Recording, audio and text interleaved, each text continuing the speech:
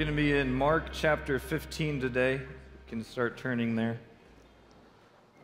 Mark 15, 1 through 20. Have you ever experienced envy?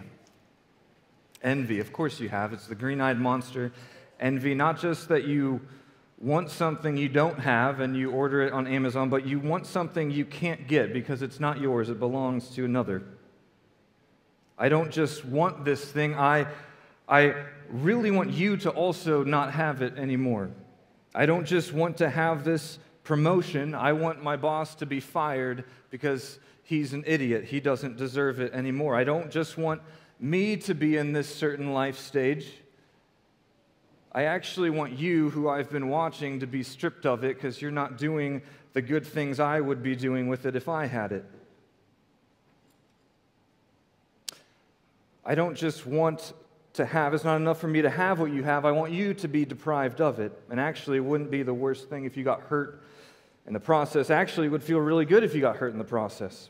If you were just out of the picture altogether and I have what I want. This is envy. It's pretty gross.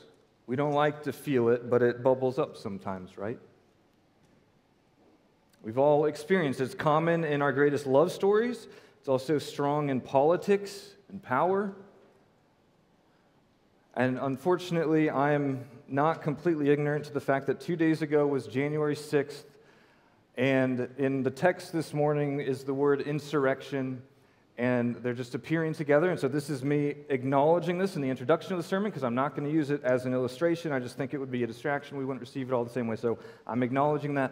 I'm moving on from it. But also, in the news this week, I saw that there's a book out called Spare by Prince Harry of England, and I haven't read it, I'm not planning on it, I don't know much about it, but it seems like the synopsis is that being the second-born son of the king is not nearly as desirable as being the firstborn son of the king, because you don't get to be king. The firstborn gets to be king with all the power and the glory and majesty of that, but the secondborn is not the heir, he's the spare, he doesn't get those things, and I don't know Prince Harry, I don't know if this is envy, but it would check out if it was, right? Standing in between me and what I want is another person, there's no real good option for me to get it. Maybe that's oversimplifying, I don't know, but I'm as out of my element with British royalty as I am with American politics, but while we might well be all over the map politically, I think we share the common experience of knowing that when we or our candidate is not in power, we don't just want to be in power, we want the other person to be stripped of power and laughed at in shame along the way. Envy says there are two options. I can take what I want, or I can be miserable without it. Both are prison cells. If I kill the heir and take the crown for myself, I will end up in jail, probably a prison cell in this world, and if not, in a prison cell called guilt, where I know what I did was wrong. I should not slander and steal. I should not hurt and hate my neighbor. But to do nothing is to live in a prison cell called envy, right? Where these chains and walls are keeping me from getting what I truly want, what will truly satisfy me. That's what envy says. There are two options. It seems true, seems right, but is it? If there were a third option, that would not be true, and the truth would set us free. Let's stand together now for the reading of God's holy word in Mark 15.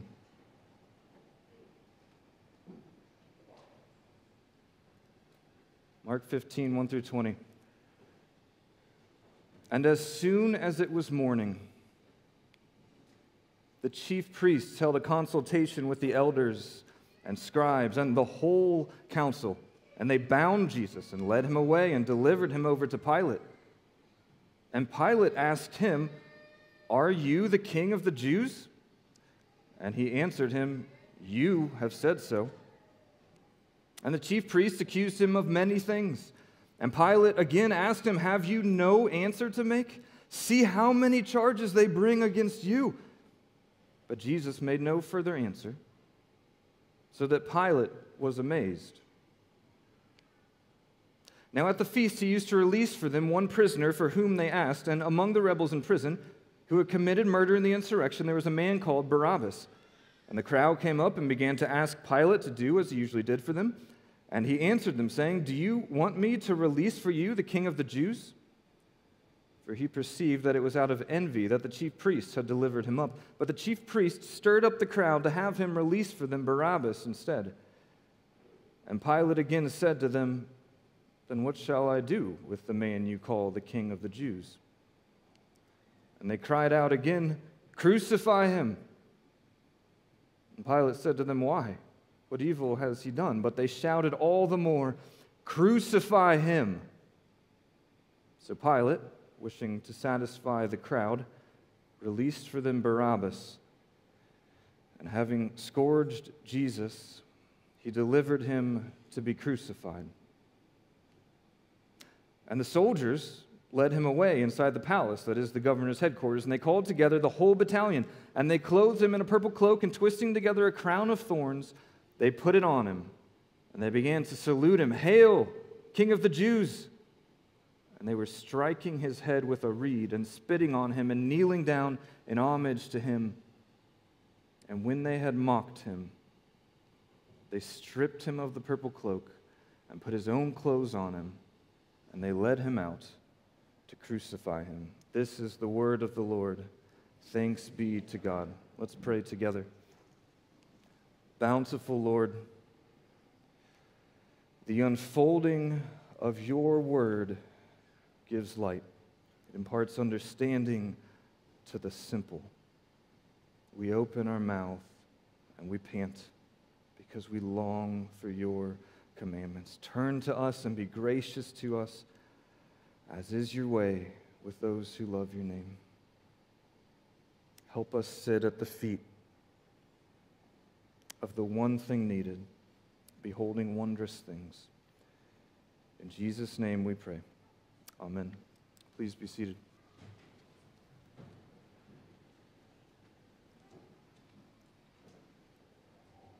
Jesus is the rejected true king who sets us free. Jesus is the rejected true king who sets us free. That's what Jesus claims, and we confess it here every week. So what are you going to do with that?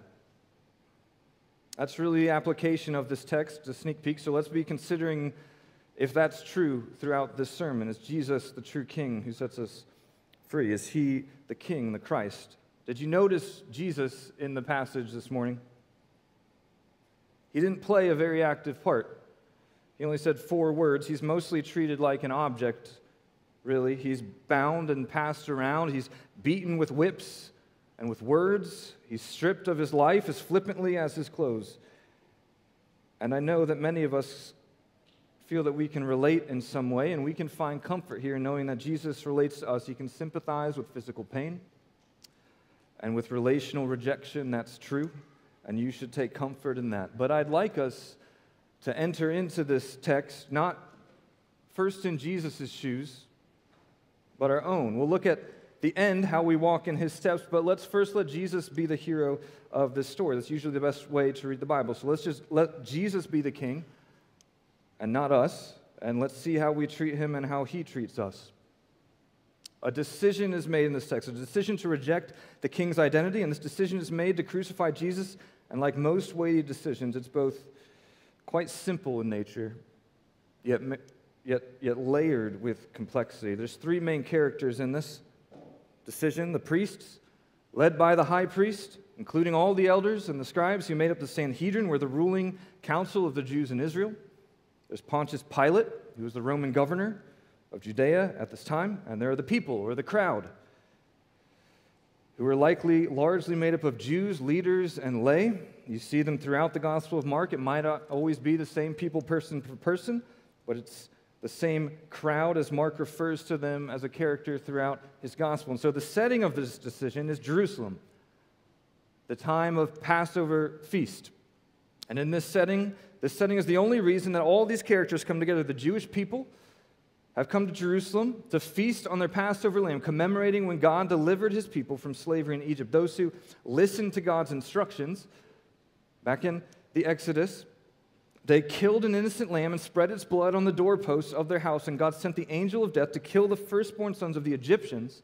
But the angel of death passed over the homes with the lamb's blood on the doorposts, and God's people who followed his instructions walked out through those doorposts, out through the Red Sea, out of bondage, into the freedom of worshiping God, being with God in the wilderness on the way to the promised land where God would always be with his people. Now, Pilate is actually in town for Passover as well to try and keep the peace, because at this time, Israel is not an entirely free nation.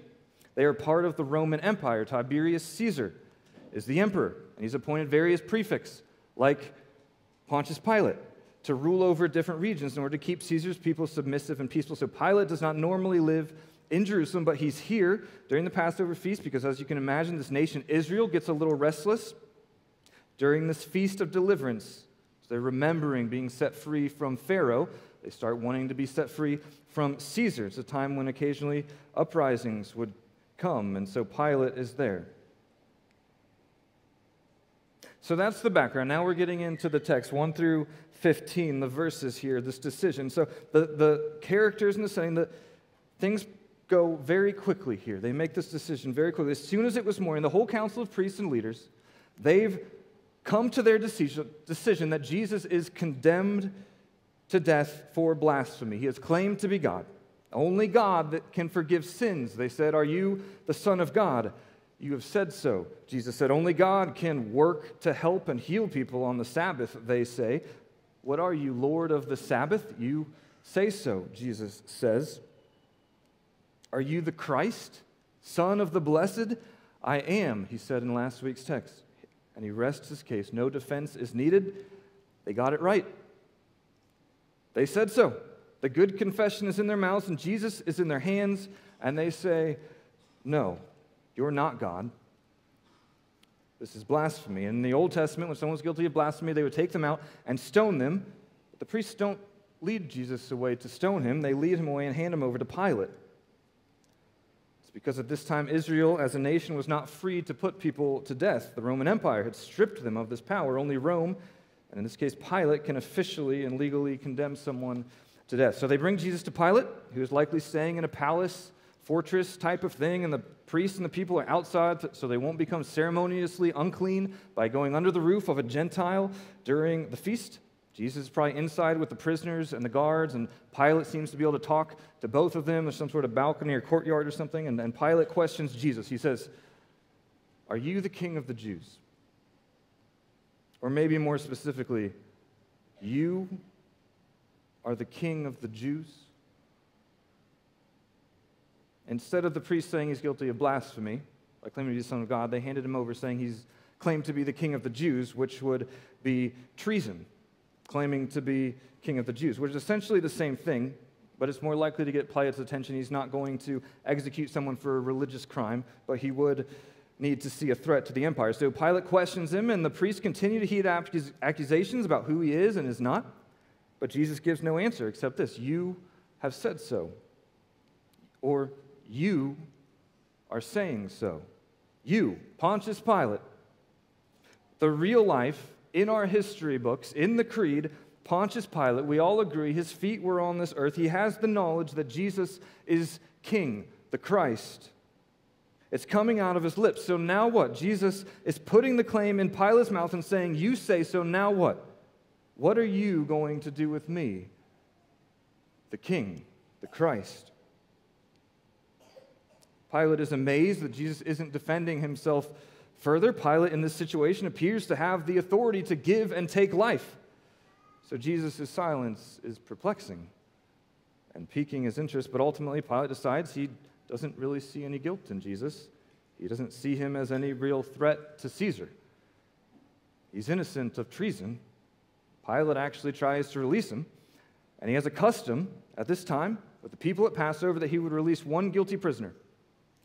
And this was probably something he did to try and keep the Jewish people from revolting, to quell the rebellious spirit at the feast.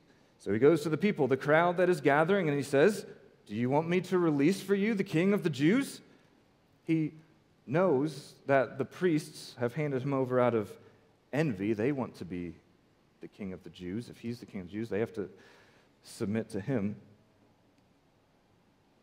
But the people seem to like him, so he's going to try and work around the priests by releasing Jesus to the people. It's a clever maneuver by Pilate, but the priests have anticipated, and they've been stirring up the people to say, no, we want Barabbas released at this Passover feast instead. Barabbas is a notorious known criminal. He's a rebel who fought in a revolt, the insurrection against the Roman authorities on behalf of the Jews. At some point in this uprising, he killed someone. We don't know who, but he's guilty of it. He's a fighter. Pilate seems unprepared for this, and he answers back, "Then what shall I do with the man you call the King of the Jews?" And they cried out, again, "Crucify him." Pilate said to them, "Why? What evil has he done?" But they don't answer. They shouted all the more, "Crucify him." So Pilate, wishing to satisfy the crowd, released for them Barabbas, and having scourged Jesus, he delivered him to be crucified. So that's what happened. What just happened? As a 6-year-old at my dinner table commented this past week, wait, so did Pilate not want to kill Jesus? It's a fair question. What just happened here? The priests are supposed to be leading God's people under God, but they have to go to a Roman governor to enact justice? That's odd. And then when the Roman governor isn't going to judge how they want, they go to the people, and the people somehow force Pilate's hand. It's all mixed up and woven together. In a sense, it's true. It's so entangled that they all have the power and opportunity to do the right thing and stop Jesus from being crucified. But while they're all woven together in the complexity of culpability, they're actually much more simply and plainly united in their outright rejection of Jesus being the true king. Consider it this way. The priests say that Jesus is not the King of the Jews, the Son of God. He's not that. So they declare him guilty of blasphemy. Pilate declares that Jesus is not the King of the Jews. He's not a threat to Caesar.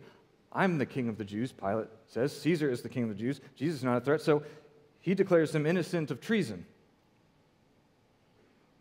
And the people who a week earlier cried out at the triumphal entry, "Hosanna, blessed is he who comes in the name of the Lord, blessed is the coming kingdom of our father David, Hosanna in the highest."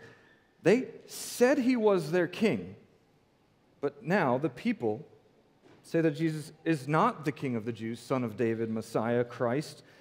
They see him weak and bound, holding back his tongue and holding back the sword. They declare him incompetent of delivering what they want. Barabbas is the revolutionary hero they desire. They are all united in plainly rejecting Jesus as the true king, the King of the Jews, the Christ, Son of God, King of Kings, Messiah. They all have it in their mouth and they say no. And the solution is amazingly simple too. Jesus must die. Barabbas must go free. They all agree.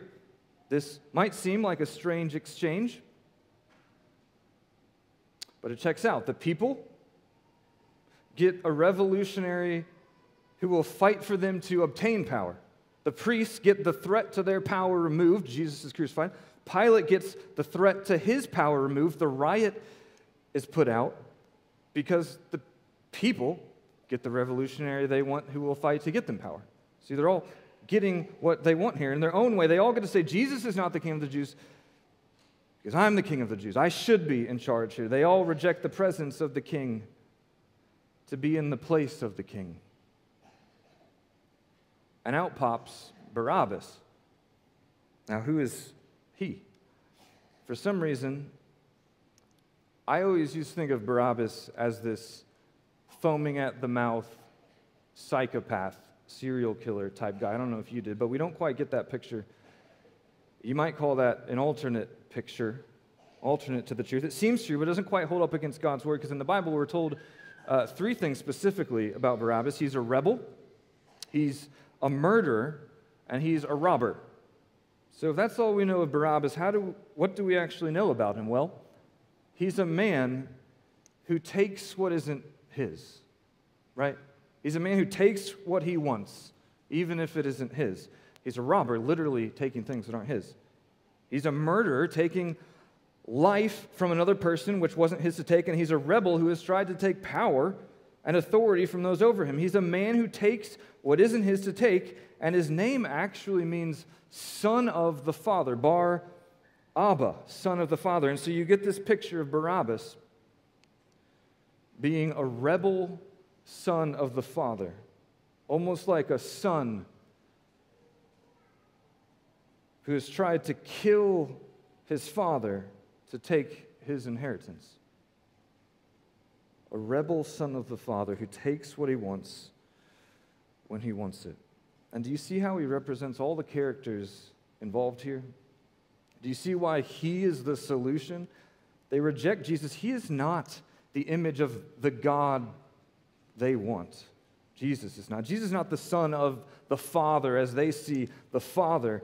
But here is Barabbas, a man who takes what isn't his. He's the real son of the Father. They say Jesus is a fraud. See, in their vision, a king isn't someone who submits to another's will. A king is someone who throws it off, asserts his own. A king doesn't receive his lot in life. He takes what he wants. Kings don't lay down their lives. They take lives. They reject Jesus and release Barabbas. Moving on now to verses 16 to 20, the display of rejecting the king himself. After all this, Jesus is condemned to crucifixion. He first has him scourged or flogged, which you might see as a note in your Bible. It's a formal judicial punishment of laying a man on the ground or against a post, stripped naked or almost naked, and then severely beaten with a whip made out of several lines ending with bone or metal. It would rip open someone's flesh. Oftentimes people's bones or organs would be exposed after this. Some people actually died, reportedly, simply from this scourging or this flogging. It's just a single word here because you would know that it means that. This next scene is different than that. He's delivered over to the Roman soldiers who were in charge of carrying out the execution and the scourging, and they take Jesus inside the palace fortress where Pilate was staying, and they mock him. Like a cat playing with a mouse. They have a dead man walking. They just kind of do whatever they want to do. They're men with borrowed authority. They're under authority. They're not involved in deciding Jesus' fate. They just carry it out and decide to have some fun with this joke of a king. I think Mark actually structures this quite similar to verses 1 through 15. It starts out with Jesus being bound and led away, and the whole council and the whole battalion comes together. It both ends with Jesus being delivered to be crucified, Jesus led away to be crucified, and in between, you have him mockingly called the King of the Jews, and then various mockings and accusations and beatings surrounded. I think it's displaying what has just happened in this decision in some way. It really happened, but it's a picture we have at the end of this that kind of sums it up. The soldiers in the palace, they come together. They call all their buddies. They dress up Jesus in purple, which was only available to wealthy people because it needed a dye that came from a certain type of shellfish that was hard to find in the seas and everything. And being rare, it was expensive. Royals wore it, elites only. If Jesus were a king in this world, he'd be wearing purple. They dress him up, the image of their god Caesar. They crown him. They hail him as they would Caesar. They pretend to kneel before him like he's their king, but it's fake. They gave him a reed and a scepter, but they're hitting him with it.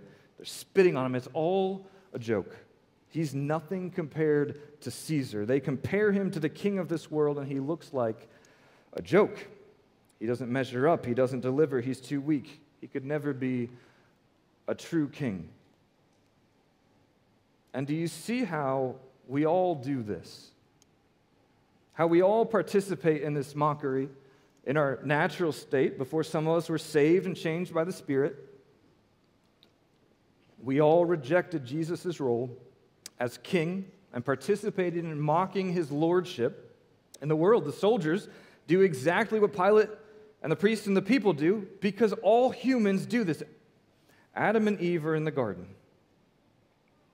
God generously says, "You may surely eat of every tree in the garden but one. And Satan whispers, God won't let you eat of any tree in the garden? Oh, just one, but you can't even touch it? Well, you know why, right? Because if you eat it, you'll be just like God. Wouldn't that be amazing? Not just to be with God, not just to be in the image of God, but to be like God himself, knowing all things, and God won't let you have it. He doesn't want you to have it. You're going to have to take it for yourself. So the serpent helps them see it as good for food and a delight to the eyes and desired to be wise. And so they take what isn't theirs. He helps them see that they want it and that God is in between them and what they want. So they push him out of the way. They spit the word of God out of their mouth to make room for the fruit. Rebel sons of the Father, Barabbas, taking what he wants. We reject Jesus the King, Son of God, when we say that he is not very good at this whole being God thing. I'm going to snatch the scepter out of your hand and show you how it's done. Jesus, the King, I spit that right back in your face. You think you know what I should do with my money? You say to beware of riches, that money is the root of all kinds of evil. I'll spit that word right out and scrap to make as much money as I can, however I can. You say you know how I should use my body, how I should use sex. I'll spit that word right out of my mouth and do what I want. You don't know how to satisfy me. You think you can tell me how to rest? Think you can tell me how to use authority? You think you can tell me how to raise my kids? You think you can tell me how to suffer? No. What gives you the right? I know what I want. I want to be the one who gets to say, and so I'm going to take it. You're a joke of a king. I tried. I put you in the royal robes of this world, and you just looked pathetic. You can't give me what I want. You're in between me and what I want, so get out of the way. Aren't we all just like Adam, just like Barabbas, rebel sons of the Father? And now we're at the end of the text. Is there any good news here? The deliverance of the sons, point 3. Is there any good news at the end? Sometimes we have to make it to the end of the scene or the story to see the point it was making. It's why we write books and then read them to the end. So what's changed at the end of this story? Pilate, priests, people, they're largely the same. They kind of got what they want. Barabbas is released. That's changed. We'll talk about it. But what about Jesus? What does he have at the end? I think he has two physical objects at the end of verse 20 that he didn't have in verse 1. And they go along with, he came in with a death sentence, but he's leaving with not just death, but crucifixion. The soldiers lead him out to crucify him. He's delivered into their hands by Pilate, but they're leading him out. I think they're on the streets. They're heading toward the hill. I think he has a crossbeam here. The very next verse says they have to get someone else to carry it. I think Jesus has his crossbeam. It's at least his possession, if not on his back. And the second object, well, the soldiers, they put a purple cloak on him. That's what it says. It says very specifically, they put the purple cloak on him, and they took the purple cloak off of him. It says they twisted or wove together a crown of thorns, and they put it on him, but it doesn't say they took it off, and neither do the other accounts, despite all the other details given. And it seems like we have a picture here of Jesus wearing a crown of thorns and carrying a cross of wood. And this is significant because Deuteronomy 21:23 says, anyone hung on a tree is under God's curse. Curse. Remember back in Genesis 3:17 and 18, an envious trio has conspired against the Lord,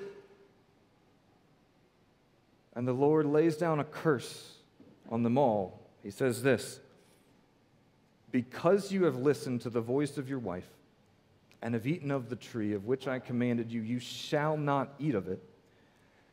Cursed is the ground because of you. In pain you shall eat of it all the days of your life. Thorns and thistles it shall bring forth for you, and you shall eat the plants of the field. By the sweat of your face you shall eat bread till you return to the ground, for out of it you were taken. For you are dust, and to dust you shall return. Jesus was condemned by the priests at the beginning of this, but he didn't yet have a sentence because the priests' hands were tied by the Roman government.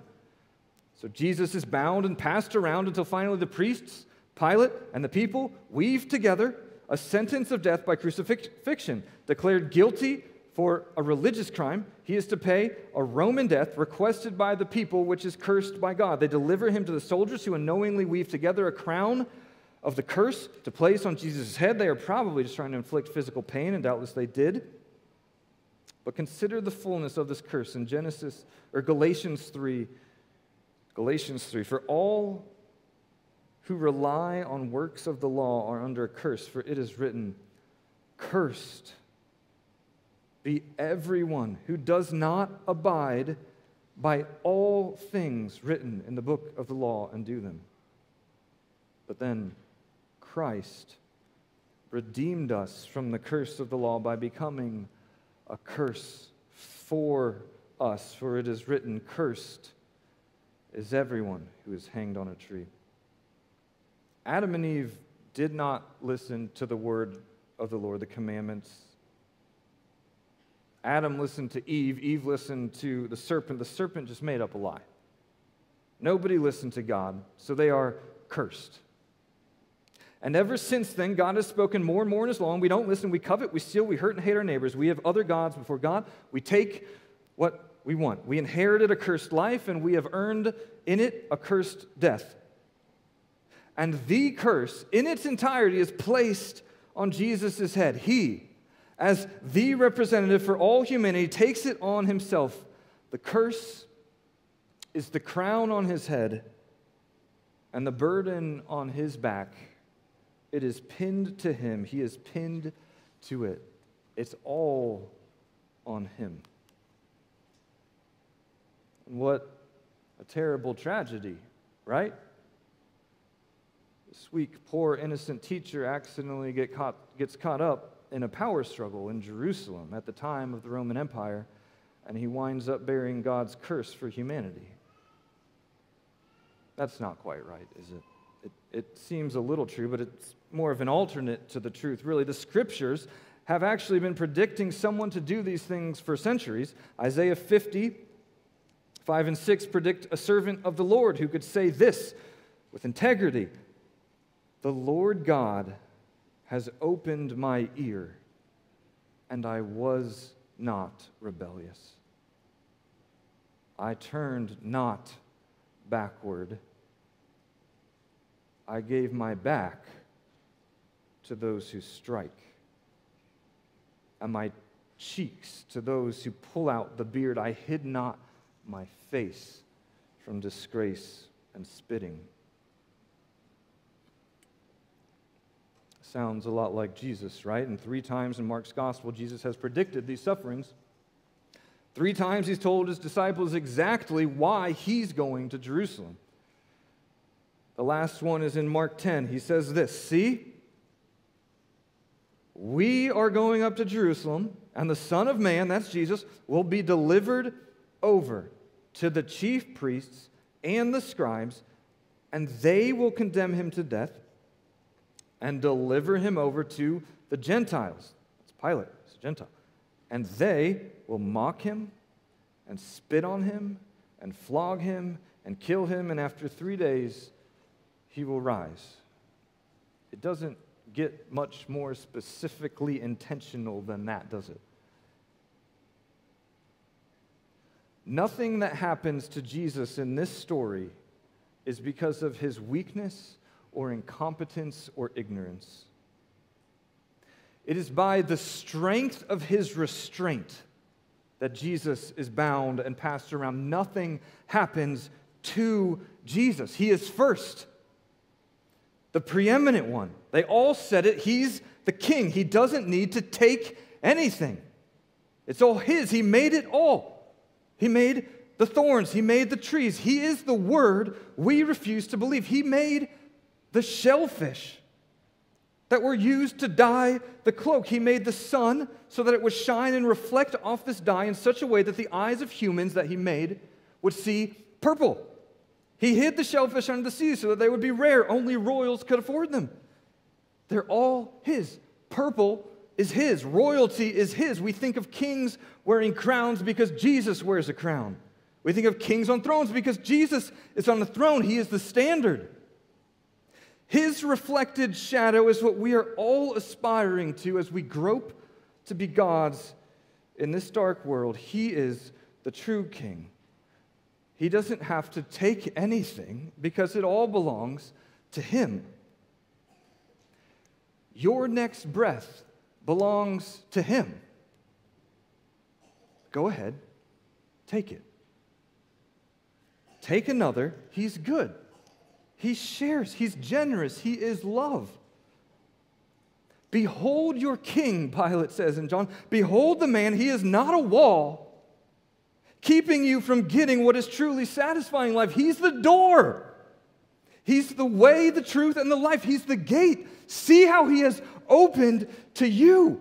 He did not count equality with God as something he needed to anxiously cling to while we were all trying to swipe it from him. He stepped out into the cursed land following Adam and Eve. Where are you, man and woman? He calls in love after humanity. He took on flesh to draw near, and we ripped the flesh right off his back. We rebel sons reject being in the presence of God to be in the place of God every time. Oh, we are the worst. But we are not cursed. God's righteous judgment is reversed, placed on the head of he who is first. Oh, we are the worst. But we are not cursed. So rejoice. The rebel son is delivered from death. The real son of the Father is innocent and executed. The rebel son of the Father is guilty and released. How simple and sweet is the good news of great joy. We've been entrusted with Jesus is the King, the Christ, come to save us from our sins. Believe it. He is delivered to death. We are delivered from death. So rejoice. It's true. You're not going to die for your sins. Jesus already did. You're going to die, but not for your sins. Like Jesus, you're going to rise into everlasting life with God. So rejoice. As Russell Moore said, let us eat, drink, and be merry, for yesterday we were dead. The simple joy of the gospel is yours wherever you go and whatever happens to you. But I know this can be a little challenging. It all seems too good to be true. Nothing's that simple. I can't just rejoice. I've got all these other things going on in life, all these other problems that aren't working out, all these things going wrong in life. I just want to say to you briefly, you know that this is your biggest problem in life, right? Your treason against the Creator King is the problem to end all problems. It's the comet. It's the apocalypse. It's coming to earth. All your other you got to leave the house, and it's leaky sink, and the kids that won't do the thing, and the boss you don't like. You just got to run. This is the problem to end all problems. The judgment of death is your biggest problem in life. And your biggest problem in life has been taken care of. So you can actually rejoice in this now, today. Some of us, we've done terrible things. We've rebelled, some of us have rebelled harder and longer than others in the room. And you're hesitant to rejoice because you feel like, I'm guilty, I'm worse. Regardless of what God says, you know what you've done. You look at what you've done, you say, I'm the worst. And you look at all that's not going well in your life, and you say, I'm cursed. It's not going well because I'm the worst, I'm cursed. It's hopeless. I ought to die. God must have made a mistake. I've done terrible things. You realize, I know what it is to be in that prison cell of guilt, but you realize that rejecting what God says is true is what led you into the prison cell of guilt in the first place, right? And now, God says it is true that you are forgiven. It doesn't really matter what you think you deserve. The wrath of God, condemnation, the curse, they don't report to you. You're not the king. You're not the judge. Imagine a prison guard coming to release Barabbas. Barabbas says, "Oh, you must be mistaken. I killed a man. I tried to steal the crown from the king and overthrow him. You're supposed to be executing me." And the guard would say, "Yes, you did those things. I saw it. It was bad. But I can't execute you. The king said to release you, and I'm a man under his authority, not yours. His word is law, not yours." And he says, "You're free, so you are free." Jesus came to bear witness about the truth, and this truth will set you free. Jesus is the king, and he is good. We don't need to try to steal the throne from him. And it's better this way. It's not just that it has to be this way, so submit. It's better this way. Satan is a liar. He's the father of lies. He's the one who said life would be better, spitting out God's word and taking what isn't yours. He's the one who said it was better to be in the place of God rather than in the presence of God. It's a lie. He made it up. It's not better. Jesus is king, and he's good. We're not, and it's better that way. Look at how well he loves us. We need to stop rejecting what God says is true and receive it. It's called repentance, as Jesus announced at the beginning of his ministry. The time is fulfilled, and the kingdom of God is at hand. Repent and believe the good news. We can lift our eyes off the chains of what we've done and what's going on. We can look at Christ, the Word of God, the truth that sets us free. Take our fingers out of our ears and hear his redeeming words. The first command in the garden was, do not take and eat of the tree. And Adam and Eve, all of us, we failed to listen and obey, and all was cursed. But there's a new command that's here, and with the Holy Spirit we can obey. Hear it. Take and eat. My body is broken for you. So just do take and eat the Lamb of God on this Passover feast of deliverance. His blood is on the doorposts. The angel of death has come and gone. He's not coming back for you. He saw the blood on the doorpost and he passed over. You can walk right out of that prison cell, Barabbas, son of the Father. Yes, you rebelled. Yes, you were guilty. And also, yes, the king paid the penalty. Yes, you are forgiven. We can believe God's word on this. His word never failed us. We failed to believe it, but now we have the Holy Spirit.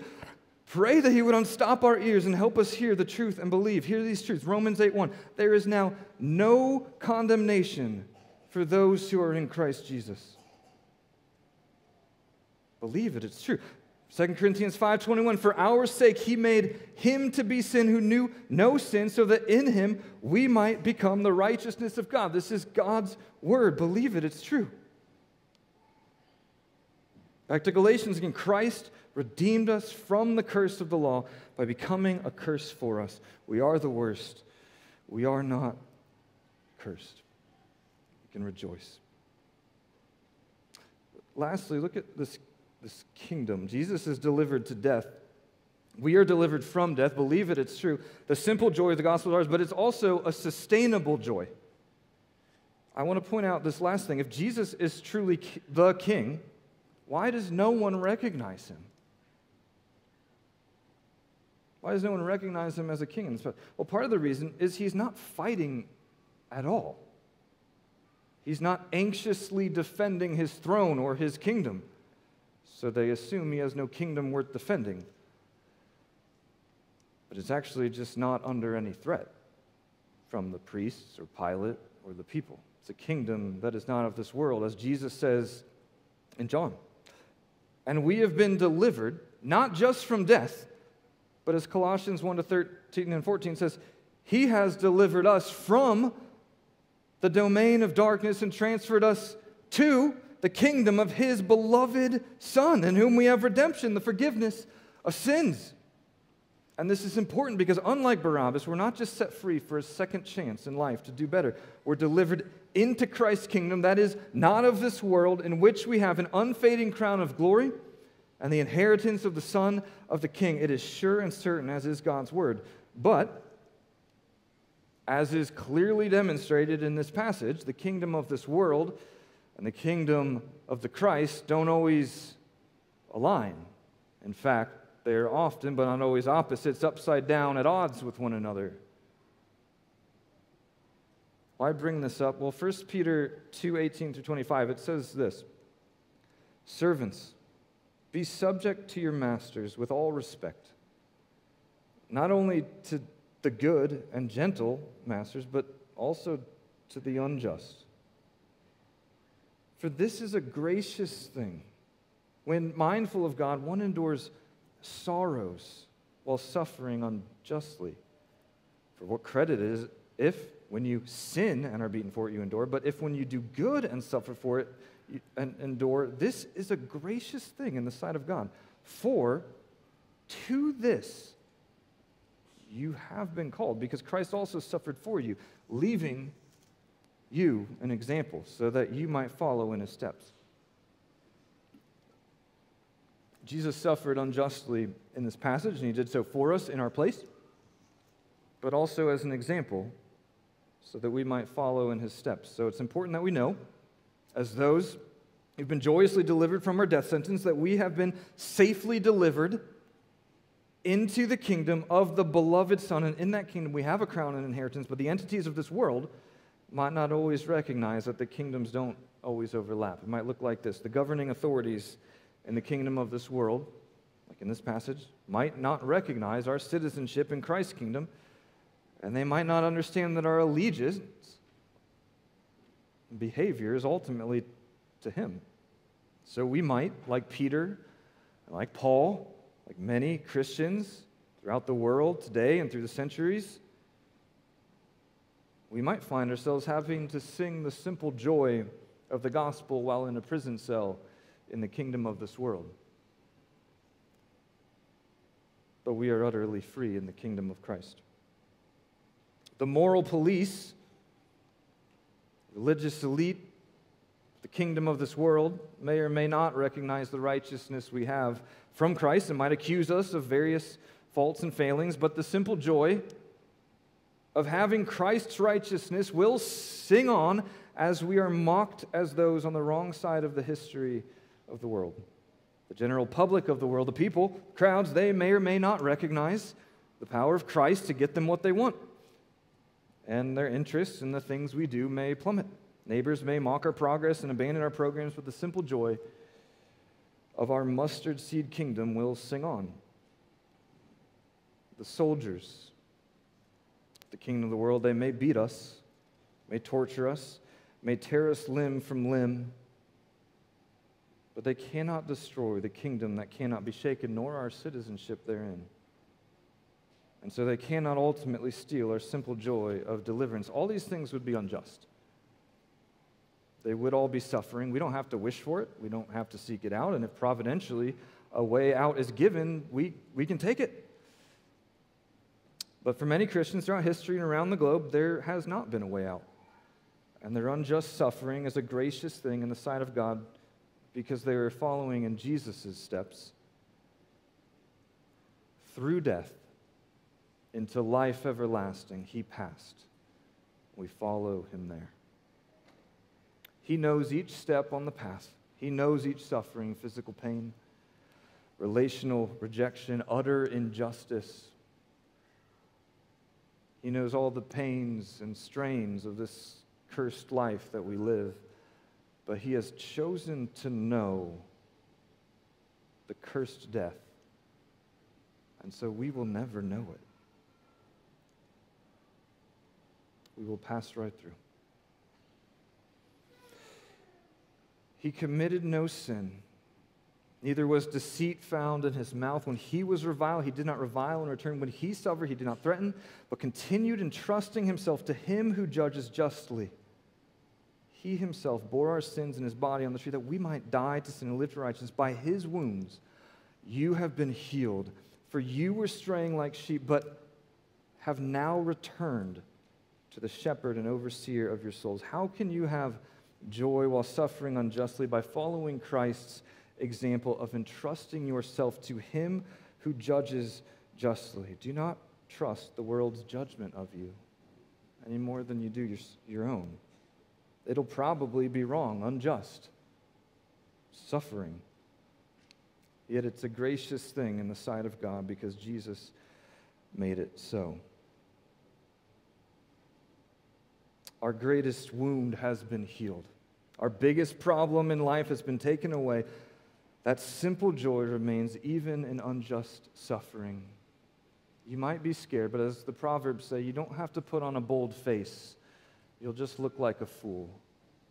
But the wise man establishes his steps. Know that your next step is following Jesus. In conclusion, it's the question Jesus asked. You've said so. Is Jesus the true king? Or is he a cruel king who stands in between us and what we want? Or is he a weak teacher who doesn't really change much in the world? Is he an incompetent savior who leaves us cursed, can't deliver?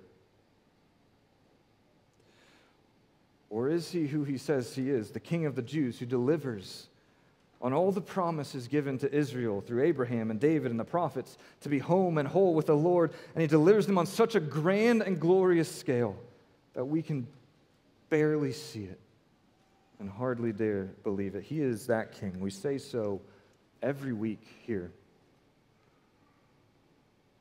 We make this good confession. The application is to believe it and all its implications. Keep believing it when the world says otherwise. Keep believing it when the liar says otherwise. Keep making the good confession that Jesus is Lord. And keep rejoicing. Jesus is the true King. Let us keep saying so. Let's pray together. Gracious Father, your word is truth. Your word is truth. And your truth sets us free. We believe. Help our unbelief. In the name of the true King, Jesus Christ, we pray. Amen.